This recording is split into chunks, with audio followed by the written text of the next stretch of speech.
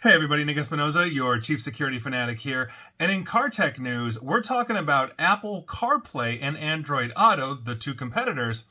They're kind of unsafe. At least that's according to GM.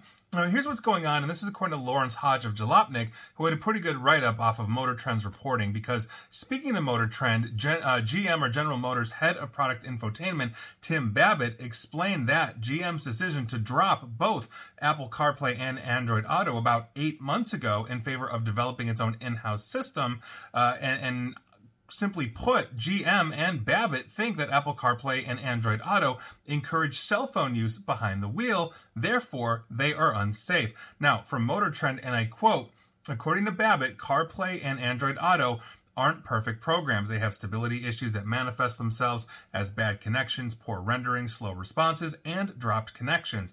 And when CarPlay and Android Auto have issues, drivers pick up their phones again, taking their eyes off the road, totally defeating the purpose for those phone mirroring programs. Solving those issues can sometimes be beyond the control of the automaker, and you can start to see GM's frustration, end quote.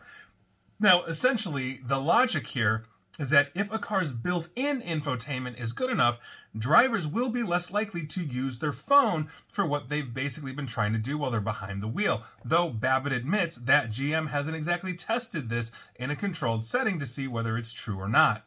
Now, to achieve this, GM's new system called Ultifi, which is making its debut in 2024, specifically in their Chevy Blazer EV, and it uses Google apps built right into their system, like Google Maps and Assistant, which GM hopes customers will use for more voice controls. It can handle things like calls, texts, it can control audio and climate systems and all of that, and quite frankly, most cars come baked in with that already, where you can just connect your phone via Bluetooth and let it start streaming automatically, or they have integrated apps for things like Spotify, different kinds of maps and all of that. But my experience so far, and for the record, I'm on the Android Auto side of the house. I have seen a little bit of Apple CarPlay, but I really haven't had issues with it.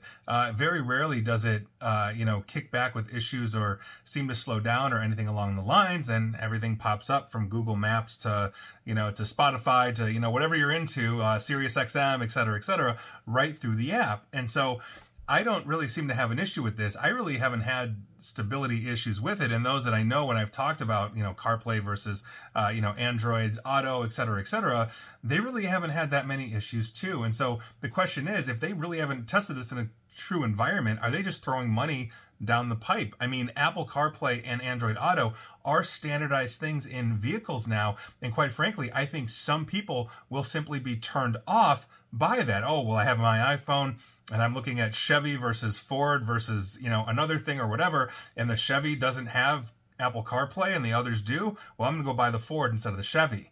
And I think that is something that Chevy and General Motors in general, all their product lines, are going to have to deal with. And quite frankly, I don't necessarily know if you're going to have a third competing system unless we have a third major cell phone offering its own systems. Now, obviously, as both Android and Apple continuously make new versions and improvements to Apple CarPlay and Android Auto respectively, they're going to continue to improve.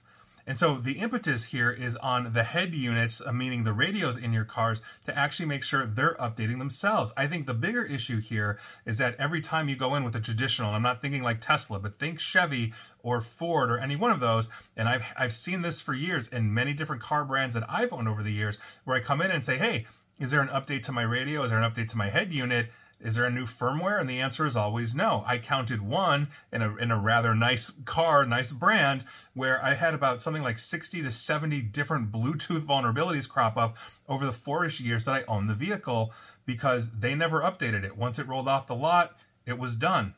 They never updated it again. And so if I've got new versions of Android Auto or Apple CarPlay, it's going to break eventually because it's going to become so incompatible. Now, Tesla was one of the first to pioneer over-the-wire updating and all of that. They had a massive quote-unquote recall the other day where they are basically over-the-air updating the cars for autopilot and all of that. That's where everybody should be.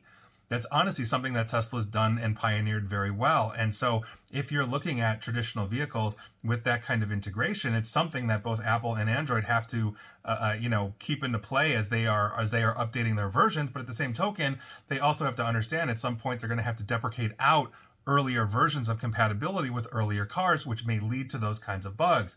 But if you have a newer car with the latest version and it's compatible with the latest version, I don't think you've got much of an issue. But I'd love to hear from you if you use Android Auto or Apple CarPlay, if you've got these kinds of issues with stability. I find that when I'm using Android Auto, I almost never have to go to my phone. Occasionally, maybe to look up something like a phone number or something like that, because I don't use the audio controls through Google. But other than that, I almost never pick up my phone. It seems to be pretty fine, working with the cars that I've got. So I'd love to hear your thoughts, and that is your news of the day. And please like, share, follow me here on Facebook and Twitter at NickAESP. And please feel free to subscribe to me at YouTube as well. And as always, stay safe, stay online, and please attempt to stay private and safe while you're driving your car. Thanks, everybody.